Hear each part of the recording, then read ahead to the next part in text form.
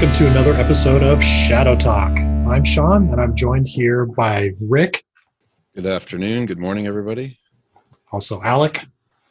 Hello. And of course, our trusted colleague, Charles. Hey, how's it going? What makes one a trusted colleague? I don't know. You just get a certain look about them, like a feeling, and you just know this guy's got it. That's a good point. The scam is working. So we are back to you once again, broadcasting from Digital Shadow Studios, this time from our moon base in the Sea of Tranquility, coming to you with a couple of different quick news bites. In recent ransomware threat landscape, we've seen some developments this week with Babook rebranding themselves, now going to an extortion-only model. So that should be fun and not having to worry about the ransomware. Of course, these actors have decided to kind of split amongst themselves the previous empire. So it'll be interesting to see how this develops. And then, of course, there's the JBS attack, which shut down a very large beef producer. They also hold stakes in a lot of different meatpacking industries and kind of a pretty big company overall. Yesterday, Reuters declared Revil as the actor behind the attack, which the FBI has since confirmed. More news as it develops. But first off, we definitely want to talk about kind of like the actor of the week, and this actor is Nobelium. Nobelium kind of first came to the public view probably earlier this year in about March when Microsoft named the activity as Nobelium. The activity itself that they had seen was dating back to August to September of 2020, but it may have gone back as far as June of 2020. The actual naming for Nobelium is based on the activities themselves without actually linking them to known actors. So not falling into the kind of trap of trying to link them to, say, a Cozy Bear or a Fancy Bear or some other actor. FireEye is also named the actor UNC 2452, which means that they are linking it to an activity and not necessarily to a known group at this time. The activities themselves that are linking all of the different incidents together are based on observed tools and tactics used by Nobelium, which puts these different attacks into the family. And probably the more noteworthy event this year, kind of the Nobelium breaking into the scene was as they were named as part of the SolarWinds breach, which we all know caused major havoc among security firms, governments, and just about any enterprise out there that had any sort of SolarWinds appliances in their networks. So Nobelium also came to the forefront just this week, had some interesting developments with them. So Alec, if you wouldn't mind telling us a little bit about what happened. Sounds good. Yeah, let's see how many times we can say Nobelium within a 30-second time span. But drink. Yeah, I know, right? But this week, some Nobelium activity, specifically targeting think tanks, consultants, and NGOs, non-government organizations. A pretty interesting tactic of kind of how they went about targeting. So they gained access to the Constant Contact account. I guess Constant Contact, it's a service that's used for email marketing. They gain access to the Constant Contact account of USAID. So for those that don't know, can you say that again 5 times in a row, Alec? Constant.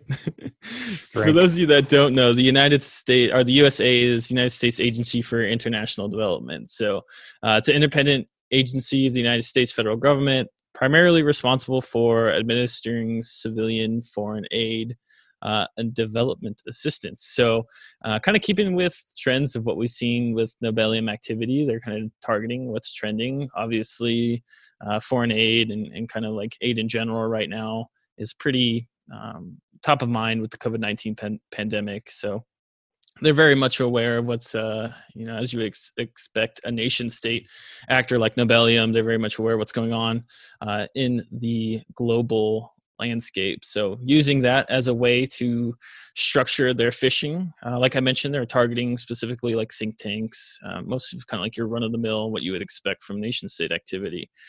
But as far as like what actually went into the attacks, they're distributing phishing emails. They obviously looked authentic, but included a link with the malicious file, distributing a backdoor Microsoft names as native zone.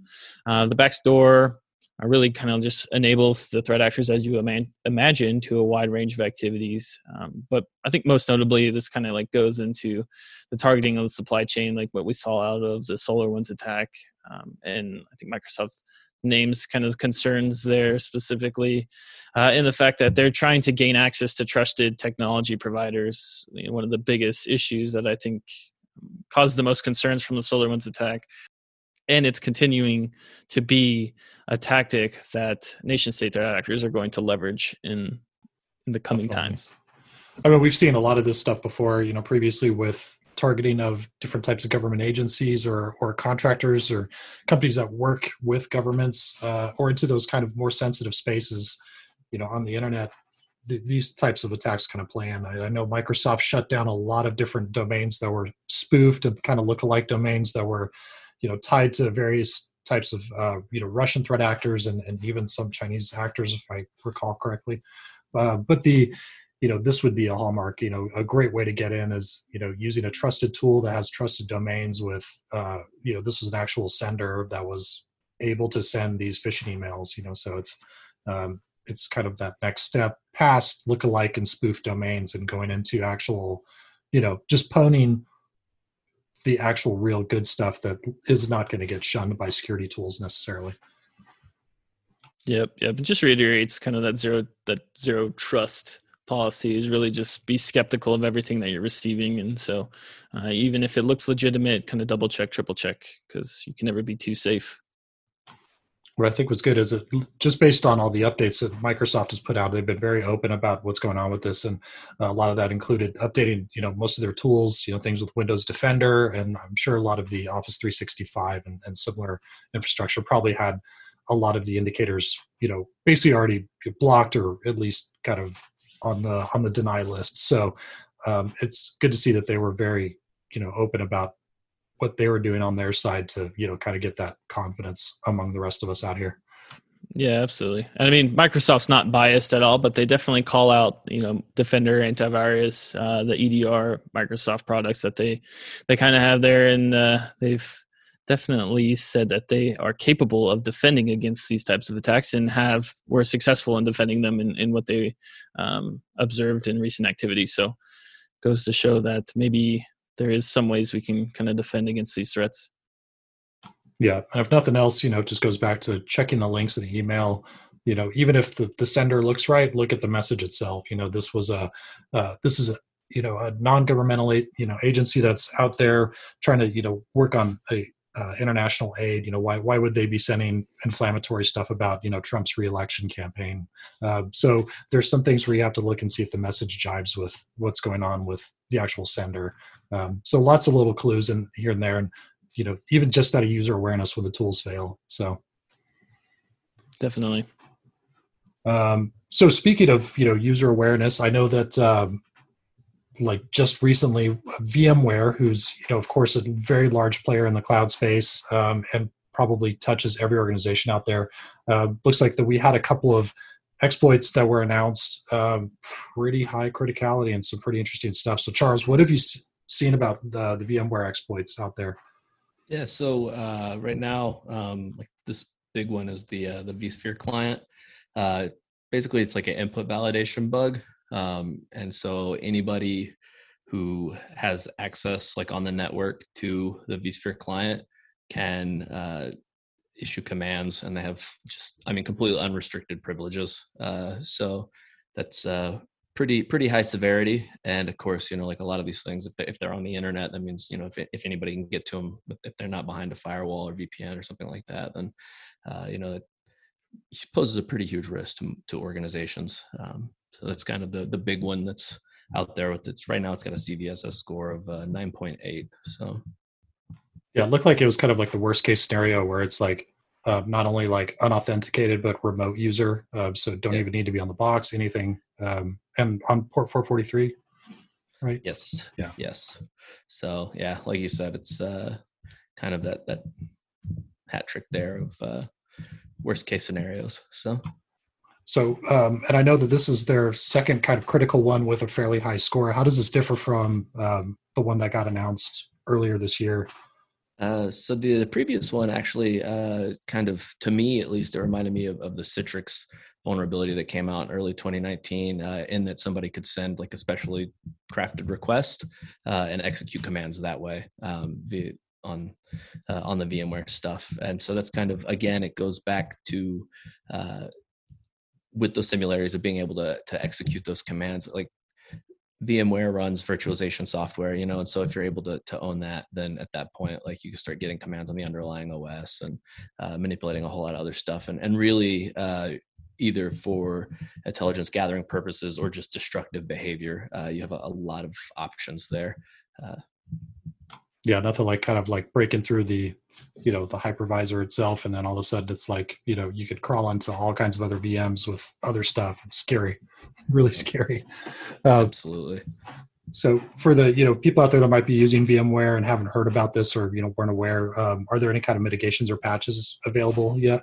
Yeah, you can patch. If you can't do that yet, obviously, like, don't expose stuff to the internet. It doesn't need to be exposed, I think, would be a big one. So like, don't put vSphere on the internet. If you can put it behind a VPN, or only allow like certain specific authenticated administrators get access to it. Put it behind a firewall, something like that. Like just restrict it as much as you can. Restrict access, and don't just have it just sitting there on the internet for anybody to find. So. Yeah, that's sound advice for like pretty much anything. Like, expose the least amount of things on the internet as possible, for sure. But absolutely, we wouldn't be saying it every time if people didn't keep doing that. So I'm looking at you, SMBV1 users. So, well, and I know finally the one that just dropped on everyone today was, of course, President Biden wrote an open letter just firing a warning shot to basically everybody in the industry who has any kind of stake on the internet. So, Rick, I know you guys can't see this, but Rick has been basically kind of jumping up and down and pacing like Eminem before a rap battle. He's ready to just go to town on this. So, yeah, it's been a busy 3 weeks now with the Biden administration. We had the executive order on cybersecurity.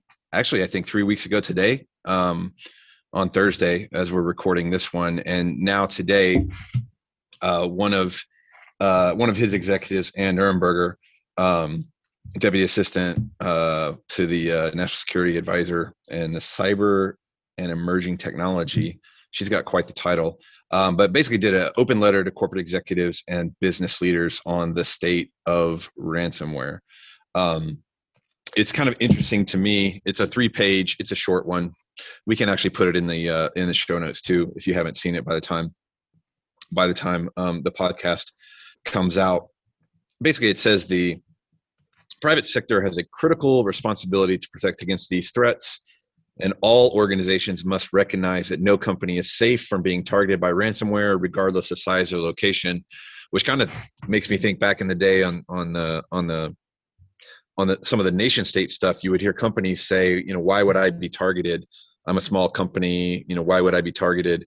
And I think the Verizon DBI did a good job. Is probably 10 years ago when they first started doing vertical breakouts and talked about targeting there to show that even if you were a small company, you could be a target. And now, of course, here the ransomware actors are casting a much wider net. Alec, you might be able to confirm this for me off the top of your head, but I think me looking recently at the extortion targeting, we see the industrial goods and services sector being one of the more targeted sectors when it comes to extortion. Am I off base there? Or, we still see certain verticals that are more targeted than other verticals? No, you're exactly right. Yeah, we're seeing industrial goods and services. There's certain verticals or certain areas. I think we recently did publish a blog regarding the increases in ransomware targeting law related organizations, so legal services, because oftentimes they have ransomware insurance, and this kind of goes into that conversation about ransomware insurance and whether we should be paying or shouldn't be paying ransomware actors, whether it's kind of like furthering the activity by giving them a payment. But we definitely see some ransomware actors have favorite targets. Industrial goods and services seems to be one of those that is a reoccurring theme in the ransomware quarterlies that we publish. I would say if you don't, it kind of goes back to something Sean was alluding to, running certain protocols, not patching certain things, your external exposure is just going to invite the ransomware actors to target you because you're just, sitting there with a come on in sign at the front door. After kind of that first page where it's kind of setting the stage and saying, the threat's real and everyone's in the mix, they go into like what we urge you to do, actually calls back to the cybersecurity executive order from a couple of weeks ago. And it talks about the 5 best practices in there: multi-factor authentication, EDR, encryption, skilled, empowered security team, so that you can do your patches and things along those lines. And then they have a number of other recommendations: back up your data, update your systems, test your IR plan, check your security team's work, segment your networks. It's all basics, basics and asterisks, because everyone that's a practitioner knows the basics aren't easy. And it's real easy to Monday morning quarterback and say, hey, just do the basics. What I kind of find interesting about this notice is it ends saying the federal government stands ready to help you implement these best practices. And I kind of LOL at that. Segmenting your networks in a production environment in a company that has all kinds of technical debt could take years to do. Many of these recommendations from the executive order and for these best practices are not something that can be done overnight. Now, of course, we need to be doing it, but I just find it ironic that they would say, the federal government stands ready. Are you going to give me money? Are you going to give me grants so that I can recruit and train staff? Like, what is the federal government going to do? Earlier on, it does talk about, the government is working to disrupt the ransomware networks, working with international partners, want to have policies towards the ransomware payments and cryptocurrencies and things along those lines, right? Those are the things the government is kind of focused on now. But as far as actually implementing these best practices, aside from NIST coming out and giving a guideline on how to do this, I really struggle to see how the federal government's going to help, all the companies out there, because they're basically saying everyone could be a target here. I don't know, Sean, what do you think of that? What's your practitioner hat think of that? So yeah, what I think is kind of interesting about that is the does that mean that the agencies and kind of company, the parts of government that have already been becoming a little bit more public and transparent, like the NSA and FBI and other agencies that are similar to that, operating in the cyberspace, does that mean that there's going to be more resources put out on that end? Are they going to giving us better intelligence? Is it better tools? Yeah, I'm kind of in that same boat. It's that one quote, the trust us, we're here from the government to help you, or something like that. Like, it's I'm really curious what exactly that means. And on that same thing, is it more budget now that they're taking away from the F-35 to do this, or how are they going to make this all happen, and what does that look like? So I'm very curious. I want to see how this works. I hope, if nothing else, it drives a little bit more kind of collaboration, within the industry, or maybe, some innovation that a lot of security companies out there are doing to kind of maybe take the heat off, waiting for the government to do it. Maybe private industry, this is the wake-up call to do it ourselves. So, yeah, I definitely want to see where this goes. When on the practical front, because I've been doing some public, some PR responses on this today, like how should you use this as a security leader?